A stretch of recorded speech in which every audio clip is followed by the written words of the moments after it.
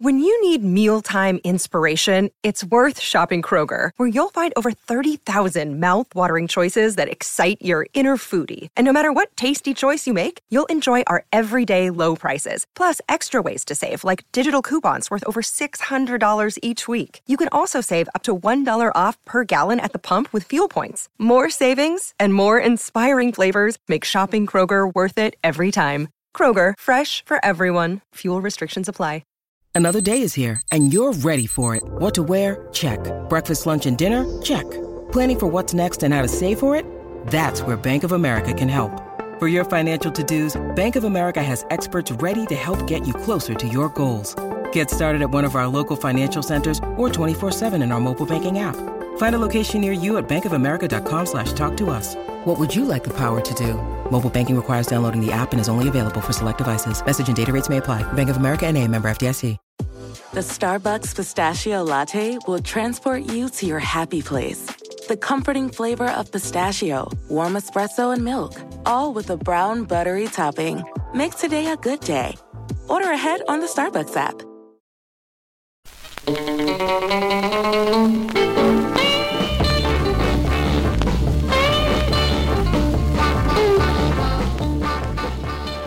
Welcome to the Highway Hi-Fi podcast, where we go track by track through the underbelly of music history, using research and trivia to locate the roots of our obsession with vinyl records. I'm Joe. And I'm Ryan. And congratulations, you have found the internet's finest podcast for music that sounds better with one note instead of two notes, but sounds even better with zero notes instead of one note.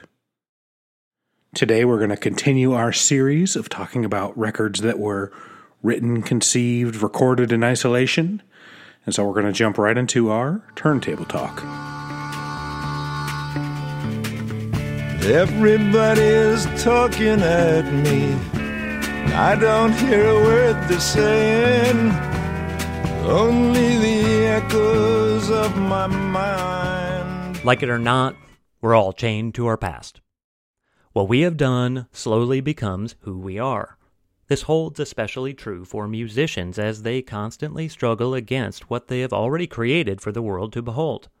The pieces of art that fans, labels, journalists, and maybe themselves become forever tethered to their identity. The crusty joke about, "I like their old stuff better," is often truly a death knell for a band's growth. An artist is frozen in time by their own past success. Why try anything new if it won't matter to most of the people who care about your product anyway? And frankly, for a lot of bands, they're damned if they do and damned if they don't. Changing styles might spark the sellout or jumped the shark chants with angry mobs carrying pitchforks and reading Pitchfork. If you don't, though, you risk growing stale and fading away. Some bands lean into a stylistic steadfastness and can compel allegiance through sheer, resolute commitment. The Ramones, Motorhead, and the Cramps built a brand on a singular style, albeit their own very unique style. Most artists with some longevity ebb and flow, grow and retreat, but hang around their general vicinity of comfort. There are tons of examples of this. Artists like Wilco, R.E.M., Willie Nelson, Rolling Stones, etc. The list goes on and on. Some artists reinvent themselves constantly throughout their careers, but never to a completely unrecognizable degree. This would include David Bowie, Prince, Madonna, and Bob Dylan. Some simply pinball from one horrific sound to the next.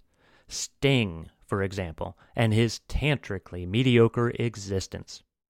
Some artists might occasionally take an oddball flyer on a totally random genre record that exists squarely outside of their canon. Maybe for fun or by accident or out-of-contract obligations.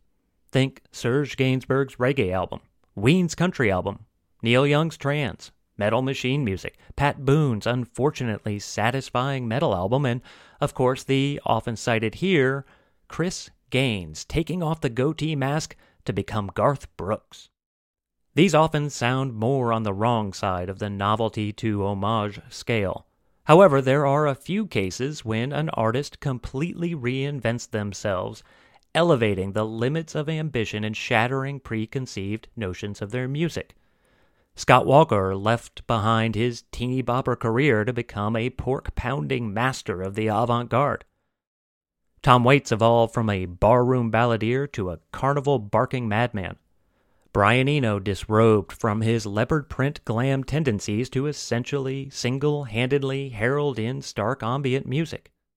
And finally, Talk Talk, who started as a group of synth-toting Duran Duran doppelgangers to being at the forefront of the post-rock movement. 1991's Laughingstock could not have been a more appropriately titled record.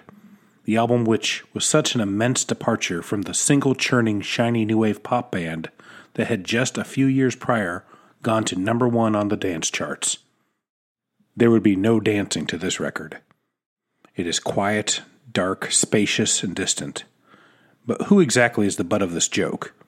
A new label that gave an extremely popular band unlimited freedom and resources? Fans who had no idea what to make of an album that is more about environment, impressions, and mood than a traditional song structure? The critics who were too confused to recognize genius, or too sure of themselves to recognize confusion? Or the band themselves, that were in an unending process of reinvention, only to find that they were back to square one. Maybe that is right where they wanted to be. As we continue to delve into different forms of isolation, shaped and sculpted into musical artifacts, Talk Talk's Laughingstock is intentionally distancing from the sentiment and bias of the past. A band that desperately works to create space and blatant disregard from what they are supposed to be. And in the end, it turns out to be too destructive of a force for the group to continue.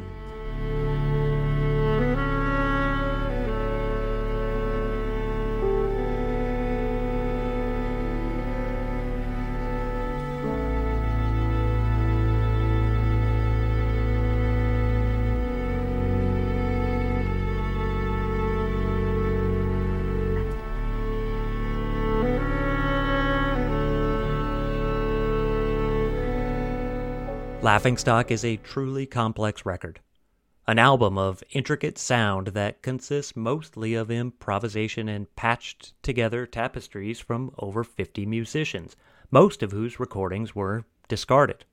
A painstaking recording and production process that took almost a full year and an untold amount of money.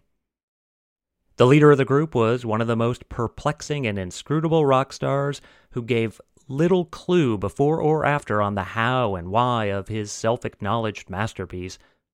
And finally, a most circuitous history that both confounds and explains how a new romantic hit machine turned into cutting-edge art rockers in just 5 records.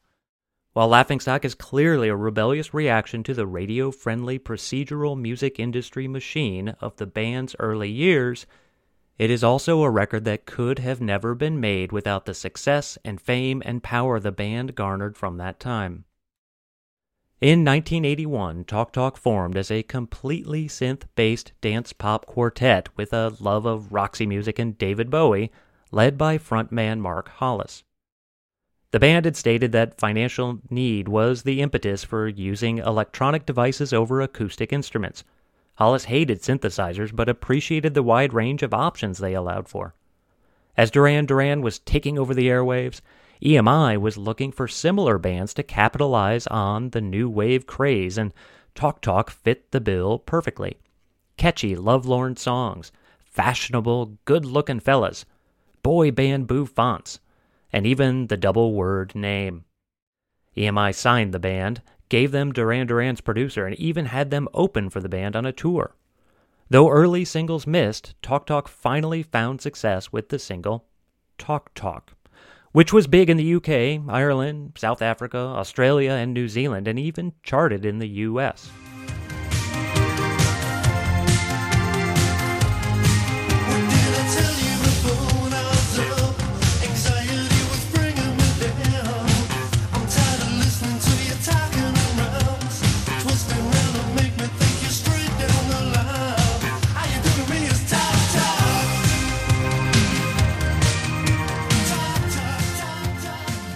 They weren't the only band to have hit singles celebrating their own name. Looking at you, Big Country, Bo Diddley, Wang Chung. Bo Diddley, Ice House, Bo Diddley, Belle and Sebastian, Bo Diddley, and the Bathroom Shitters.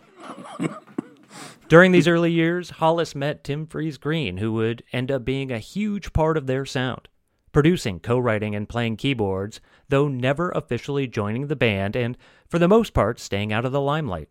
A Van Dyke Parks to the Beach Boys' Brian Wilson, with fewer bathrobes and fewer duets of shortening bread with Iggy Pop.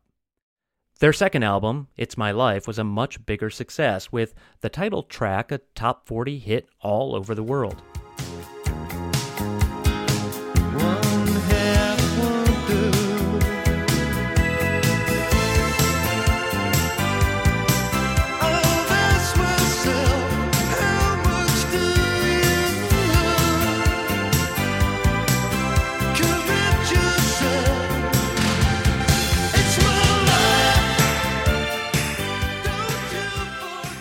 Despite starting to make some serious money and getting a lot of attention, Hollis was already exhibiting signs of irritation with the prefabricated music industry process. When strong-armed into making a video for It's My Life, he refused to lip-sync, causing the video to have animated lines on top of his mouth, which was ensconced with a sullen expression.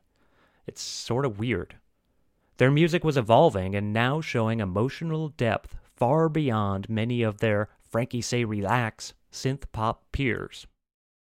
By the third album, 1986's Color of Spring, the band had ditched synth-pop for a fuller, more expansive sound. Hollis and Friese-Greene wrote strong songs with more orchestration and experimentation in tone and rhythm. Still, after the record was pretty much complete, their manager suggested they needed some radio songs, so the band came back with Life's What You Make It and Living in Another World, which ended up being huge singles, making the album very, very successful, selling 2 million copies, prompting a world tour, and thrusting the band into being one of the biggest global acts of the new wave era.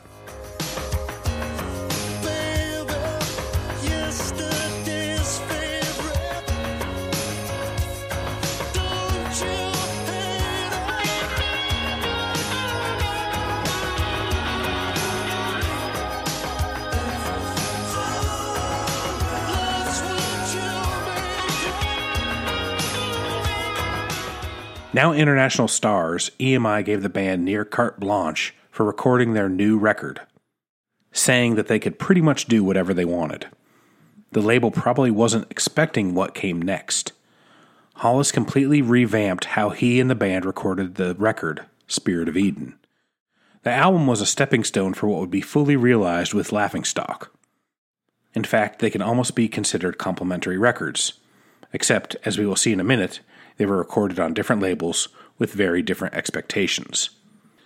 Many of the practices that would make Laughingstock so disarming were initially conceived of for Spirit. Ensemble players, mishmashing of sounds and styles, assembled improvisational pieces, being recorded at Wessex Sound Studios, disdain for standard pop conventions, and definitely having no singles. Even the covers are connected, with the Laughingstock cover seemingly a continuation of Spirit of Eden by Talk Talk's album cover artist, James Marsh. Up to that point, James Marsh had been most famous for 2 works released back in 1969.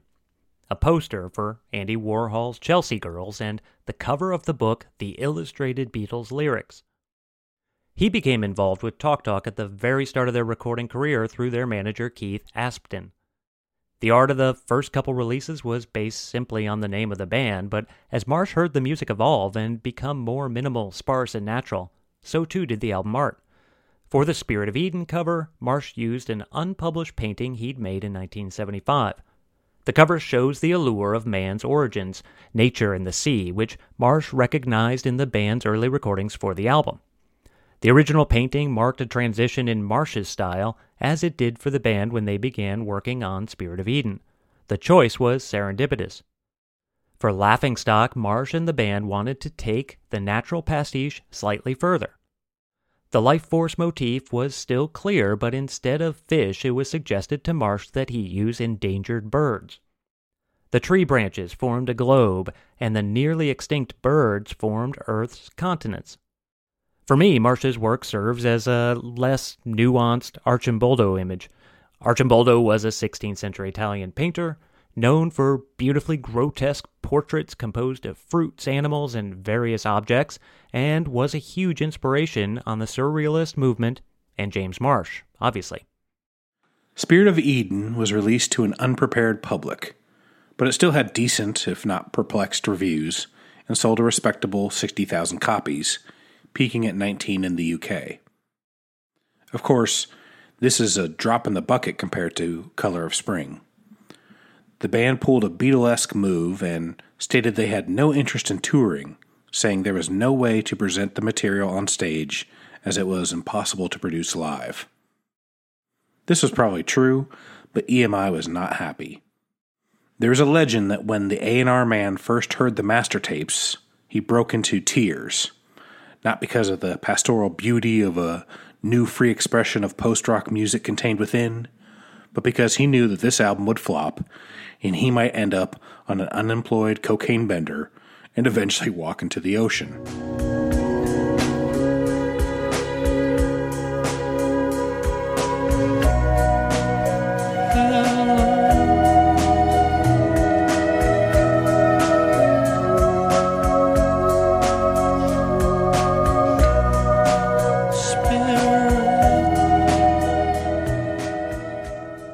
The label had previously requested that the band modify existing songs or record new ones, as this product was not commercially viable. Hollis steadfastly refused.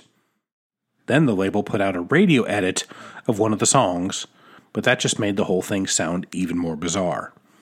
The band's manager and the label got litigious, primarily around a contract extension. The band wanted out, and after several months in court, was able to get their contract nullified.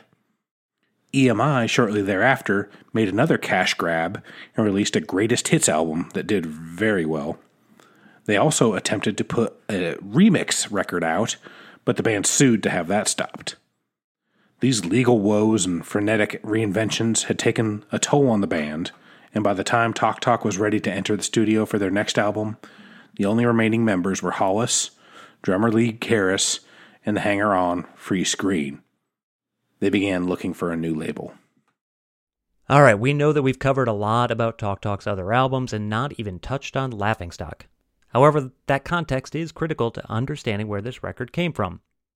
The battles that the band waged, both within the group and outside of it, weighed heavily in how Hollis continued on toward obtaining his vision.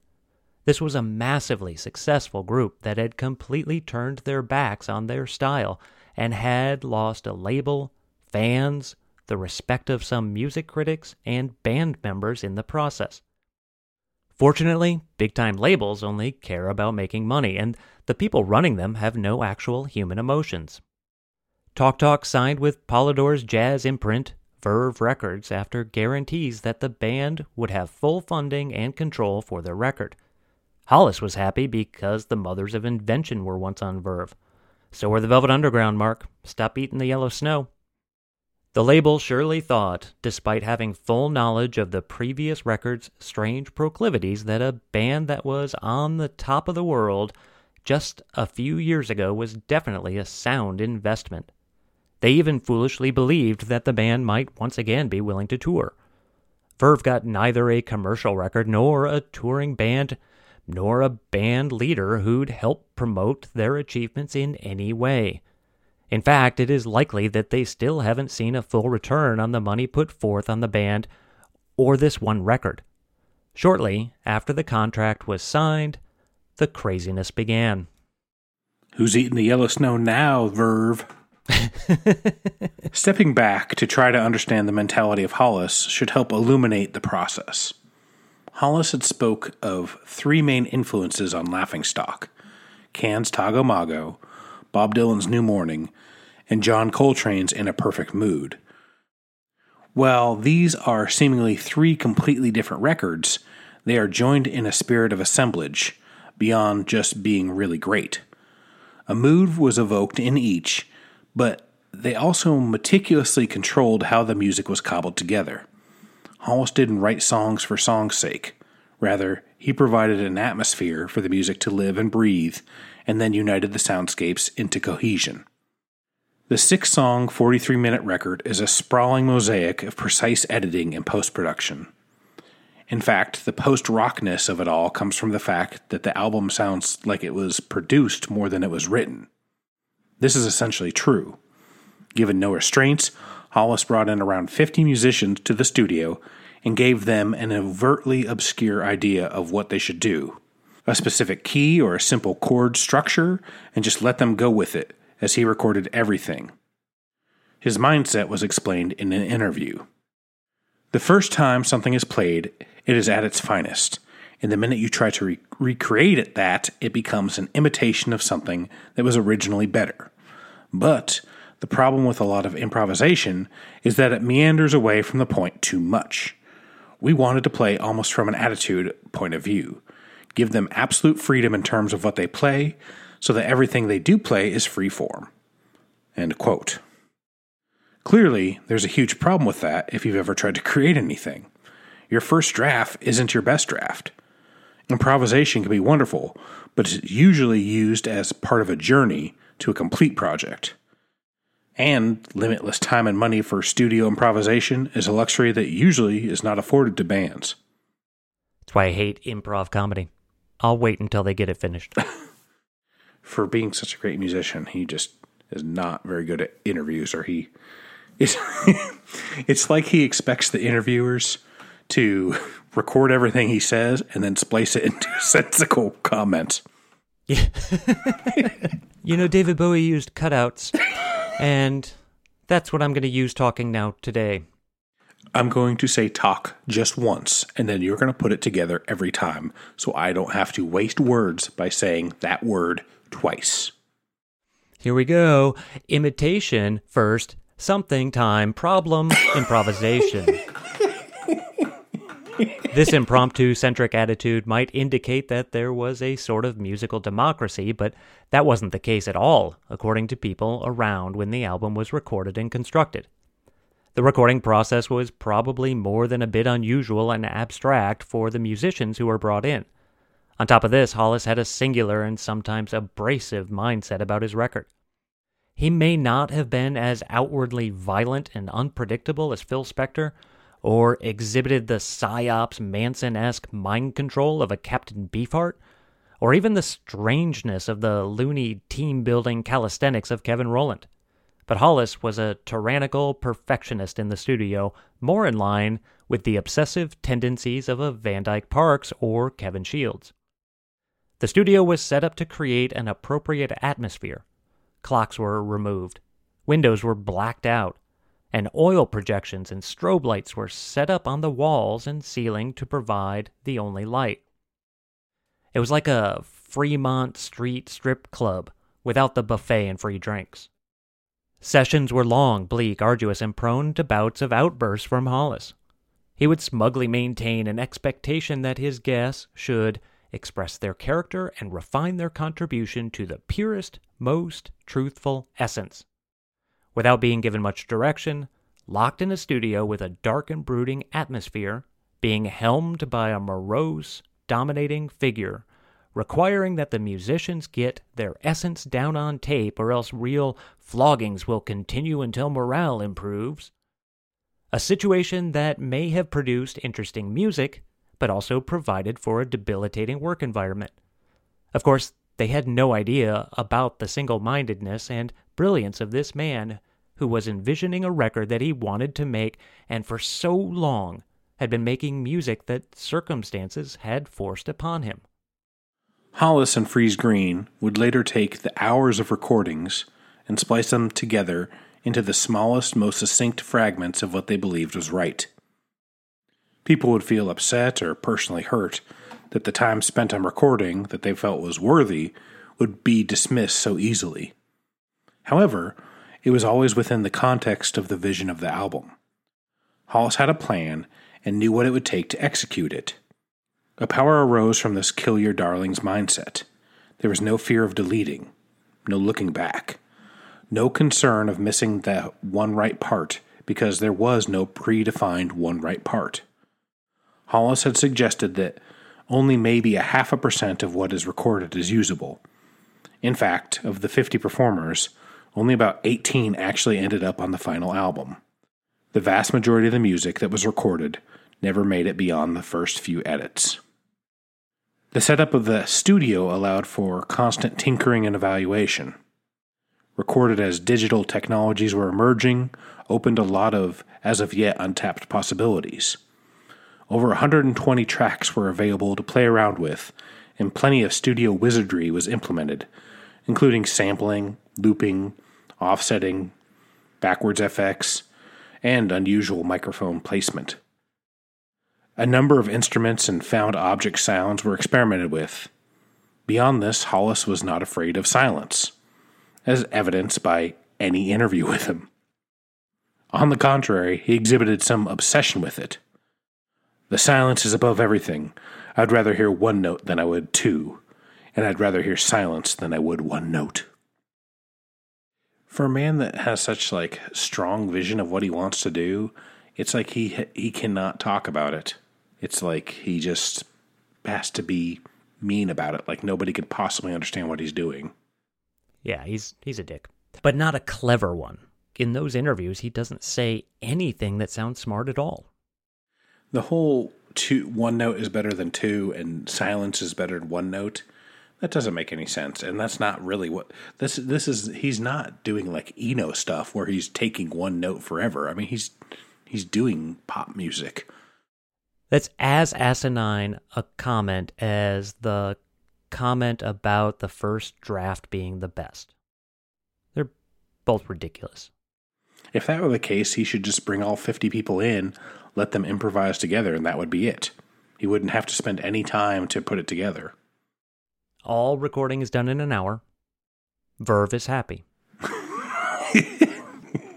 Turn off the strobe lights. Let's go home. The singing and lyrics on the record have a mystical nature.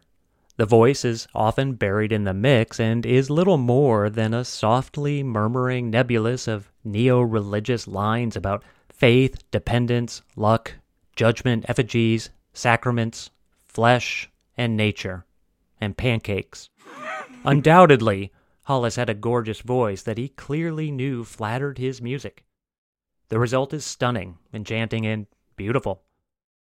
Left to his own devices, Hollis emits a sound that floats through the air with no ground below on which to land. Ambient, classical, jazz, prog, gospel, all are swept up in a hushed wind that occasionally spins like a tornado, only to calm as quickly as it gathered. Enigmatic snippets that echo into a breathless collage. The songs felt like they were built up and developed at the exact point when the needle rested itself on the vinyl. There is a sense of deliberateness. Things unfold slowly. Tiny fragments of sound appear suddenly but never randomly. Nearly as demanding an album as an album can be, the songs are connected and are intended to be focused on, doted over, and experienced fully, as they flow from one into the next and back again. It's as if Hollis caught the album as it was floating gently to the ground like a leaf on a breezy day. The album exists through the entirety of that flight, but we're only ever allowed to know it at the one brief snapshot of a moment. Tom Fleming of the band Wild Beast perfectly summarizes its existence in saying, "The whole album is a mutation of a single idea. That a song is an uncertain thing. I could never imagine the album to be carefully rehearsed or reproduced. Rather, it's the sound of a never-ending process. Not being a progression toward an ultimate end, the whole point is in the doing, of the present moment." Mark Hollis also said, "One idea is better than two, and I'd rather have 0 ideas in my head."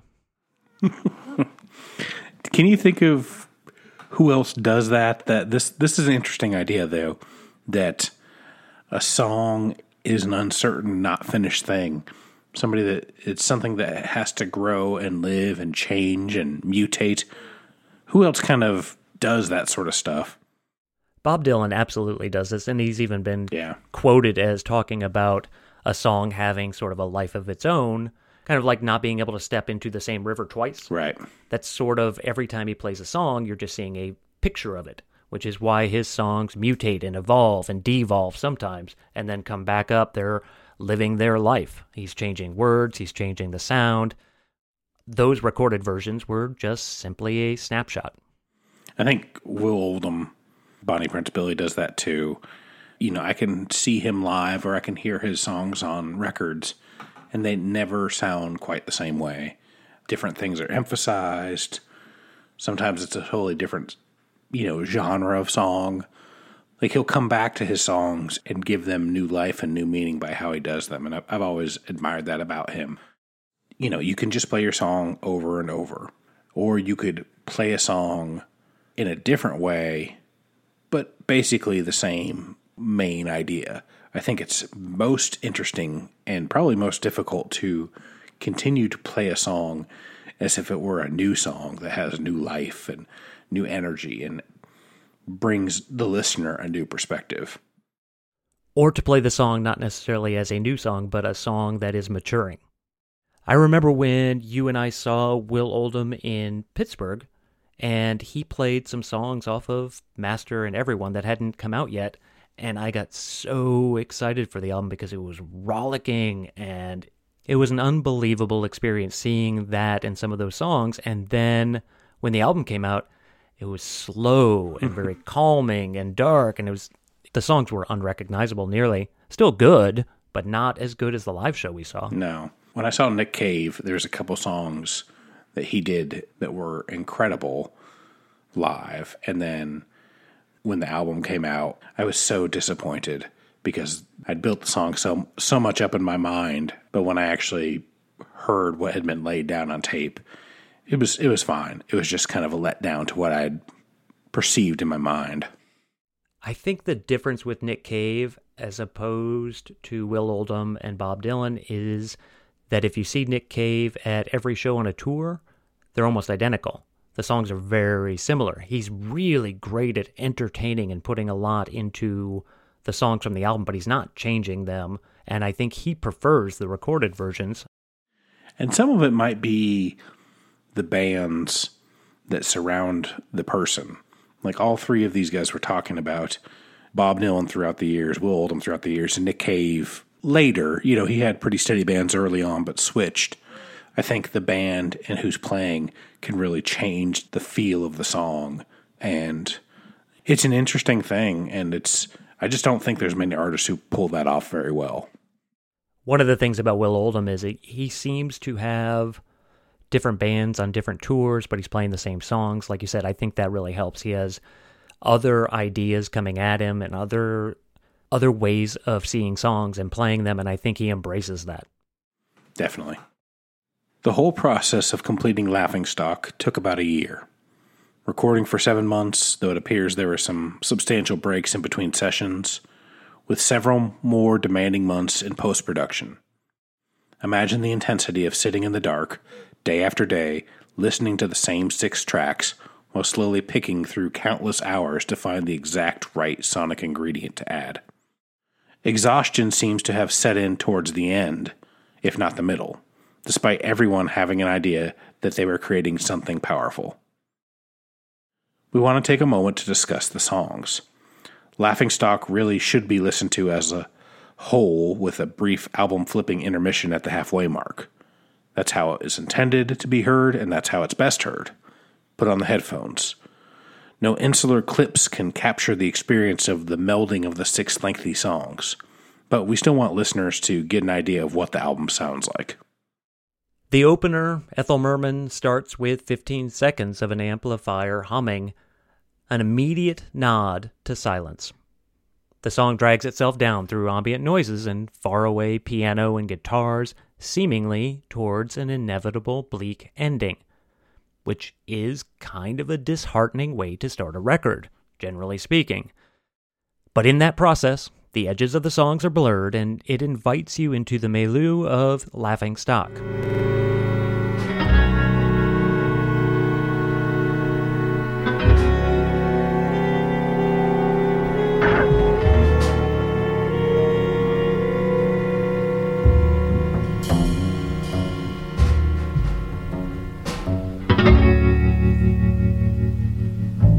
Tread the my feet.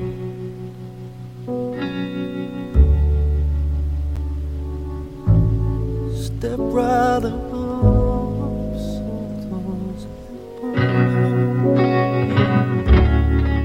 The much beloved Falling Up drumming starts on the second song, Ascension Day, which has a significantly stronger dynamic with ripping guitars cleaving the song into small chunks. Like a jazz combo that is trying and failing to climb out of a blender. The song is a chaotic and vicious ode to the inevitable Judgment Day.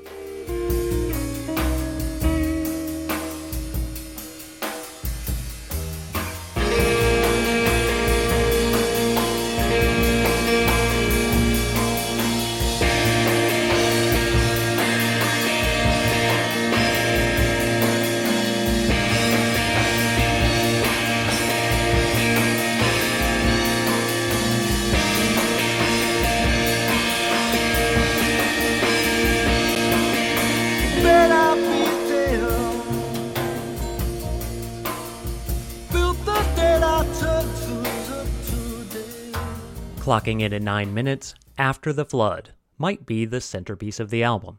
A song that appears to be written as Noah's lament, standing on the ark thinking about the drowned human race beneath him and which animals he likes best. The masterful production comes through brilliantly. A song where you can truly hear each component placed in with the care of a bomb diffuser cutting the right colored wire. It's gotta be Duckbill Platypus, right?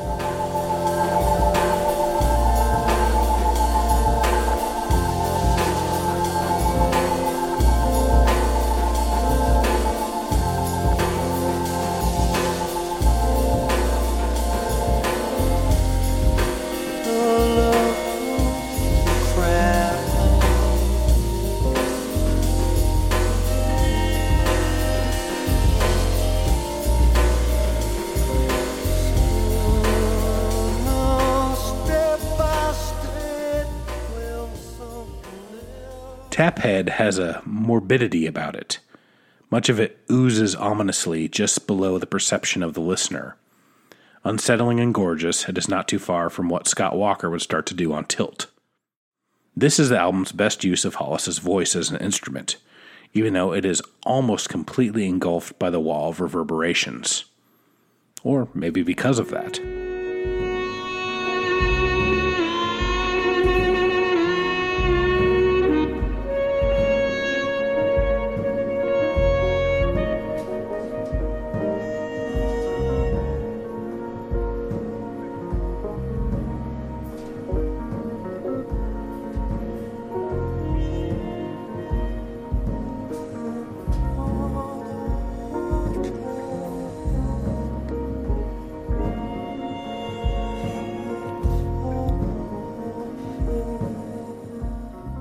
The track New Grass is nearly giddy in comparison to all that surrounds it, though as another nearly 10-minute song, it's hardly a pop hit.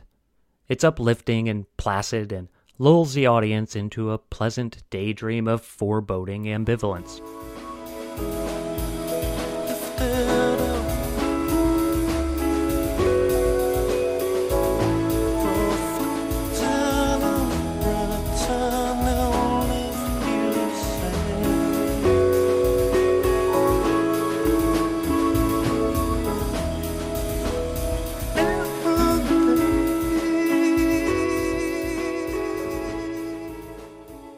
Rune concludes the record as a tour de force of ghost blues, ethereal guitars that ring beyond the stretches of time, and like the opener, the song is filled with emptiness.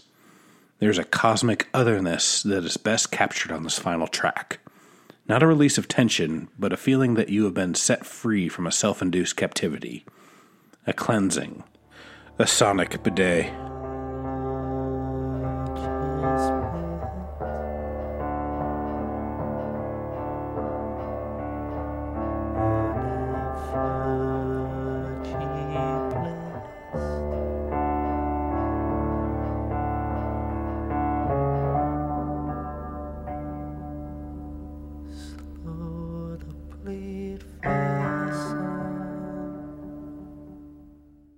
When Verve received the final product, they immediately knew that there was no commercial potential for the record. There were small, vague attempts to market the record as a quality, thought-provoking work, a vanity project. But without radio play or any live show promotion, there was little that could be done. For the band's part, they were feckless and uncooperative. When Hollis was begrudgingly interviewed, he'd blast off quotes like, "If you understand it, you do. If you don't, nothing I say will make you understand it. The only thing I can do by talking about it is detract from it. I can't add anything. Can I go home now, then?" End quote. He consistently opined that he was unconcerned with others' opinions, which seems to be totally the truth. He finally could realize his own potential. The reviews for the record were mixed to favorable, with some showing understanding of the importance in what they were hearing. Melody Maker even said, "Talk Talk was the most important group we have." The album ended up charting at 26, but even that was fleeting. As much has been made of this being an artistic triumph over a money-focused record label, there doesn't seem to be much to that perspective with Verve and Hollis. Verve gave Hollis a platform and, in turn, he gave them something they had no idea what to do with. The album wasn't doomed to not be commercial because of the label, nor was the artist in the position that they were beholden to the whims of the label. It just didn't work that way. It was so much more than that. It would just take time for that to become apparent. The band soon broke up. All three members, for the most part, refused to talk about the album and to each other. This likely added to the legend of the record. Mark Hollis returned a mere 7 years later with a follow-up album.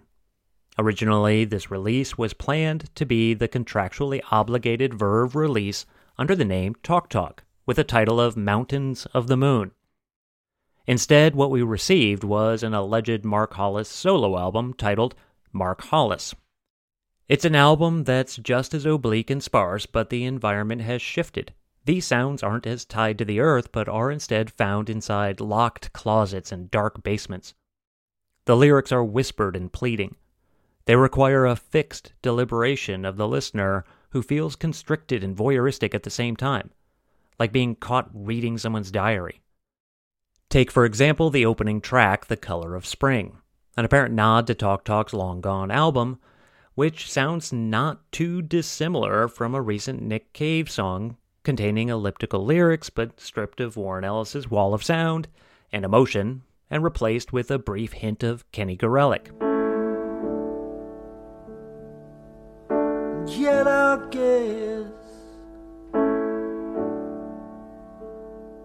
the color of spring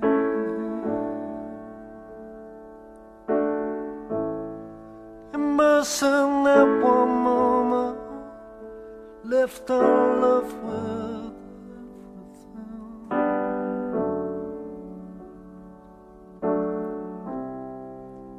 So the bridges that I burned before,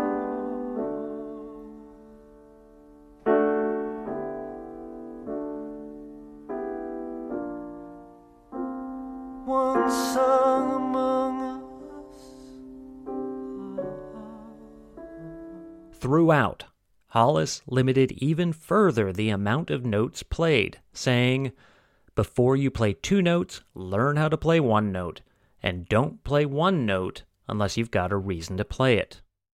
This album caps Hollis's career perfectly, as if he finally reached the essence of perfect solitudinal catharsis, ending with 2 minutes of nothing but the hiss of tape as its wistful goodbye. There was really nothing left for him to do but release himself. Mark Hollis died on February 25th of 2019. The stature of Hollis and Talk Talk's second act has grown immeasurably with the benefit of hindsight. Laughing Stock, along with another 1991 release, Slint's Spiderland, create a landscape for experimental popular music. True pioneers of post-rock's textural collages and structural ambiguity. Talk Talk's influence has been noted on scores of artists, from experimental indie acts like Godspeed You Black Emperor, Elbow, Kate Bush, Zuzu, Fleet Foxes, and Bon Iver, to significantly more popular artists like Radiohead, Blur, and Coldplay. And you know you've made it if both Radiohead and Coldplay like you.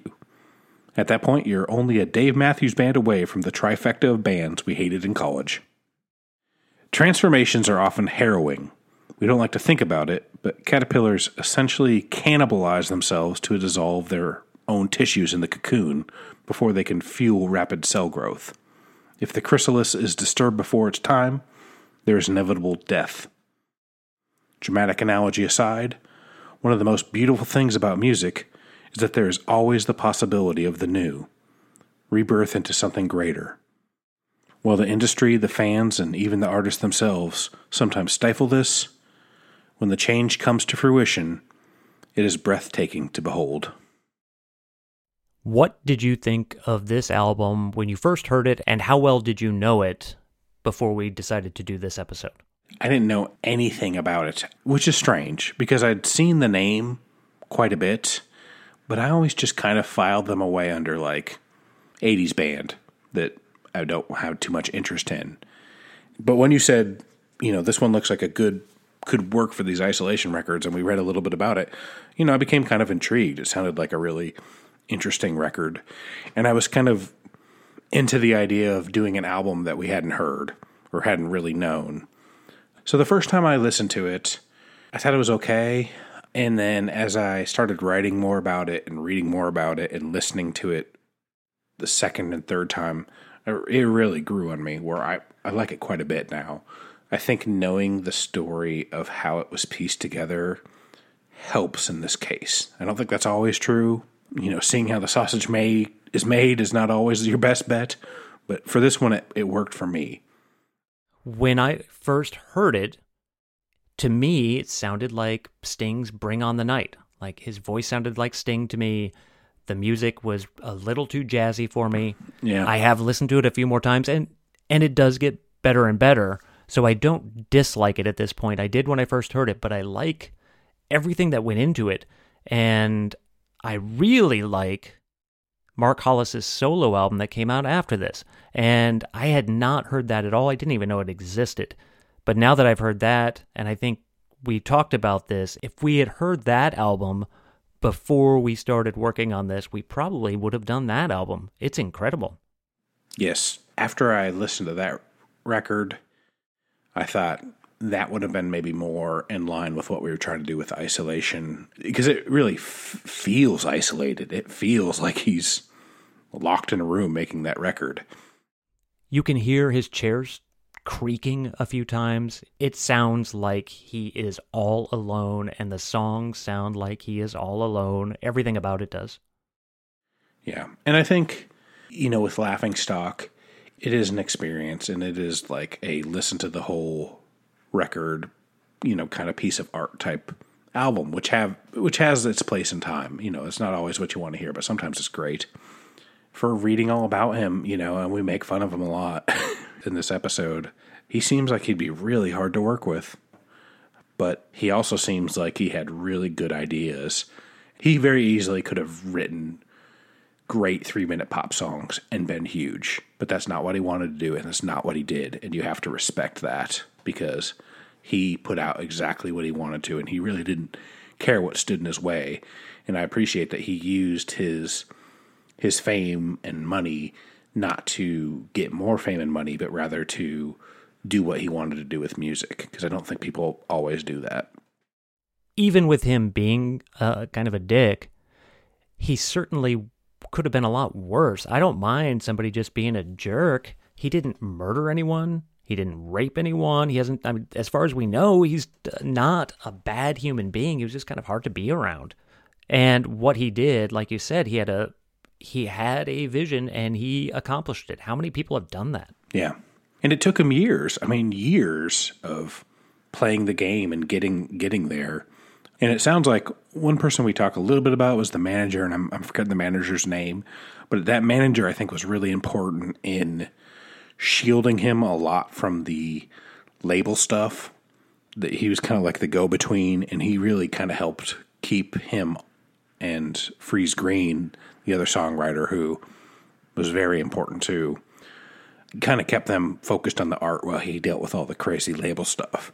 And I think that really helps give him that avenue to actually complete this, because it seems like the sort of project that very easily could have got sidetracked or pulled or, whatever. But if something like that interests you at all, I would definitely take a listen to it and give it a couple listens, maybe, if you can. It's intense. It's not easy, but very beautiful too. It doesn't get worse when you play it more. It gets better. Oh, absolutely. Okay. Let's play some songs.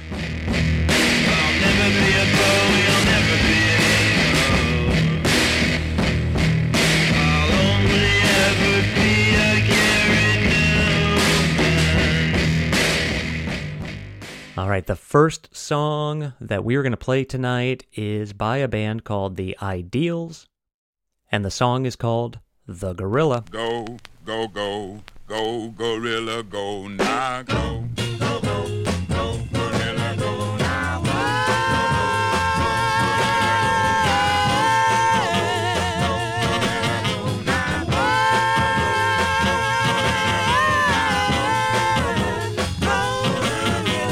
There's a new dance called the gorilla. Come see. It should have been out before the monkey. Willa, slide to the left, slide to the right. You wear way back and then you pound your chest and do the go gorilla. And do the go gorilla. Put your feet together, hands on your hip now. Then you go into a little dip now. Come on, beat your chest just like the rest. Now you got it, baby, and you're doing your best. You're doing the go gorilla. You're doing the go gorilla.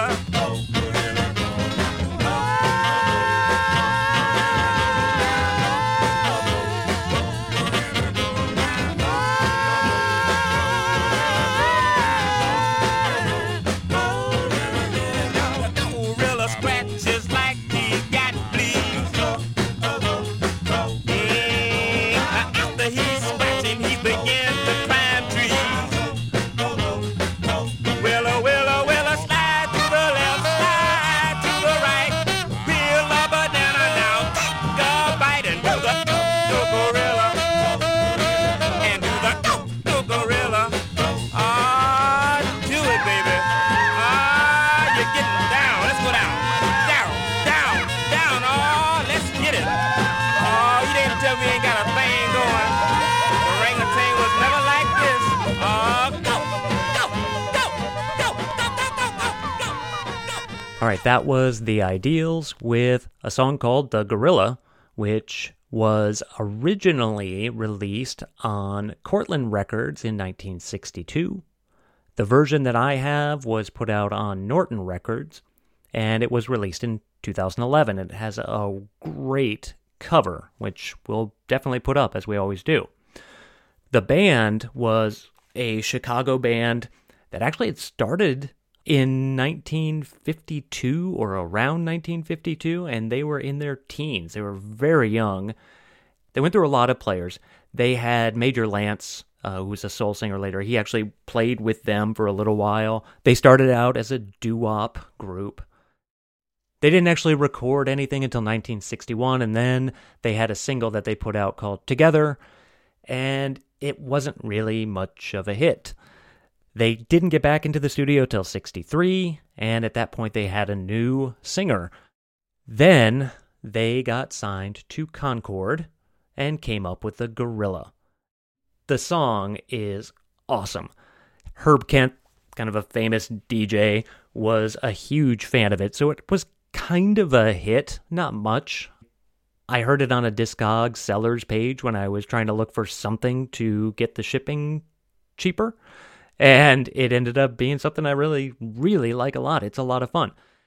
They also made a second part to this, and it was called Mo Gorilla, and it was a fake live song that sounded more like a garage band, but it wasn't really very good.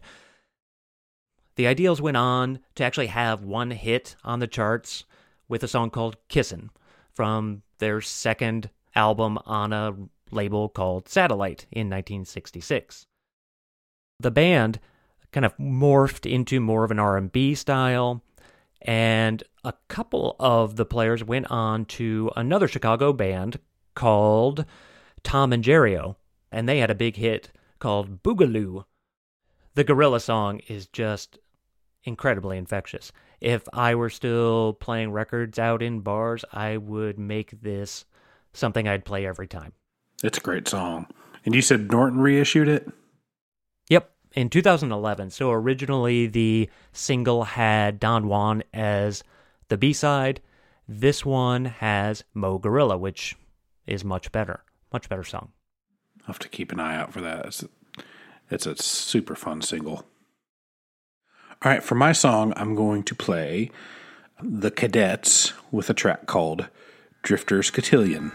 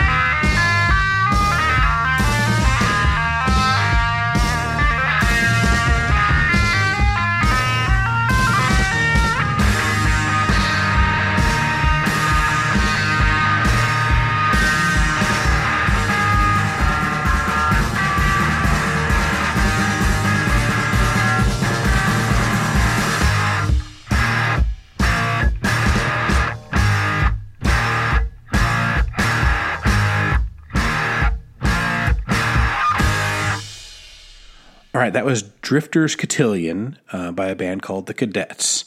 And The Cadets were a indie rock band from Jacksonville. I think they started in the kind of mid to late 90s. And this song is actually from a 2007 album called On the Death of Science as a Major World Religion.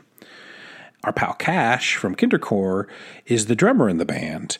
And as I was listening to a lot of that post-rock stuff with Talk Talk and Slint, I remembered this record that he gave me, and I'd listened to a couple times because it's that great kind of late 90s, early 2000s sound of indie rock that brings in surf music and experimental music and math rock, but in a really kind of song-forward way. And so I really enjoyed that record, and I really enjoy the song.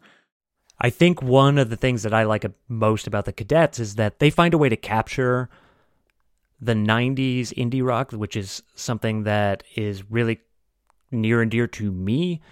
And they have a nice mix of bands like Don Caballero and Polvo and Superchunk and all these other bands in there, and they don't sound like them. They sound like the Cadets. They're a great, unique band. I know we mentioned that Cash is a friend of the show, and Kindercore is awesome, and we would have played that song no matter what. That whole album is great. I love it. Even if I hated Cash, I would want to play that song. It makes it easier since he's a nice guy, but it's a record that I've listened to a few times since I got it and have enjoyed it each time. It's like they packaged two of their earlier records or two of their earlier albums, which I'm sure came out on CD at the time, but they put it on double vinyl, and it's on the label Science Project Records, which Cash also runs too, and they've had several cool releases, and you should go check out Science Project Records and get this or get some of the other stuff from there. It's really great stuff, and it's just, if you're in the mood to hear that sort of indie rock, it fits perfect. So I appreciate him letting me play the song. I did ask him and make sure it was okay if we played the whole song, and he was, of course, very gracious, as he always is. A great guy. So we appreciate it, and check it out, The Cadets. A couple things we want to mention. We want to say hi to a few folks who've reached out to us. We always appreciate people letting us know what they think about the show. And Cole, who's, I think, reached out a couple times, he mentioned he was really excited about the Bob Trimble episode. So thanks for listening, Cole. We appreciate it. Hopefully you enjoyed the weirdness that is Bob Trimble. And then Sarah reached out on Instagram, and she's a big Jandik fan. And so she found us through the Jandik episode. And so she seemed to enjoy that, said she was enjoying the podcast. And any fan of Jandik is a friend of ours. So we appreciate you guys reaching out. And of course, we want to let everybody know that we are a proud member of the Pantheon Music Network, which is a collection of music podcasts that are really cool. Most of the ones that are on there that I've listened to have been awesome. There are a lot of different things and different styles of what people do with their podcasts or music podcasts. Some of them are music history like us, or some of them are talk about albums and are more opinion-based. There are interviews with authors of just books about music. There's a lot of great stuff on there. Search them out. It's really worth it. They have a lot of cool stuff. And don't forget to support your local record shops, musicians. We've mentioned some today, definitely Science Project Records. All these guys who are working really hard, independent labels, musicians, who certainly could use your support. And that's a big reason why we do this show, to share the music that we absolutely love, and hopefully spread the word about some of the great stuff that's out there. And right now, there are also a lot of live stream videos online of people who are isolated and want you to hear their music. There are a lot of bands that are still recording and uploading albums. Like Ty Segall put out like a 5-song album on Bandcamp. It's Name Your Own Price, and it's all covers of Nilsson songs from Nilsson Schmilsson. I think it's called Ty Segall, Chagall, or whatever it might be. It's really good. He does a great cover of Coconut. And find us and communicate with us on social media. We are on Twitter and Instagram. Our handle on both of those is Highway Hi-Fi Pod. You can find us on Facebook. We have a page. And you can email us at highwayhifipodcast@gmail.com. Please, if you can, also tell somebody about the show, just one person. That would be really great. find someone who likes music and wants to hear more about the odder side of music history, and we would really appreciate it. The Otter side of music. It's so slick. You know, I had a cat named Otter when I was a kid. Really? Yep. Was it brown? Nope. Thank you all so much for listening. Have a wonderful... Hit by a car. Thanks, everyone, for listening, and we'll see you next time.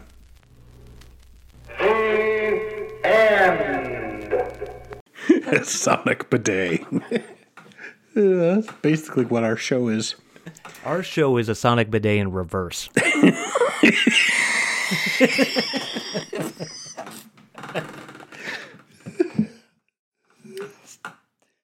Oh, that's bad.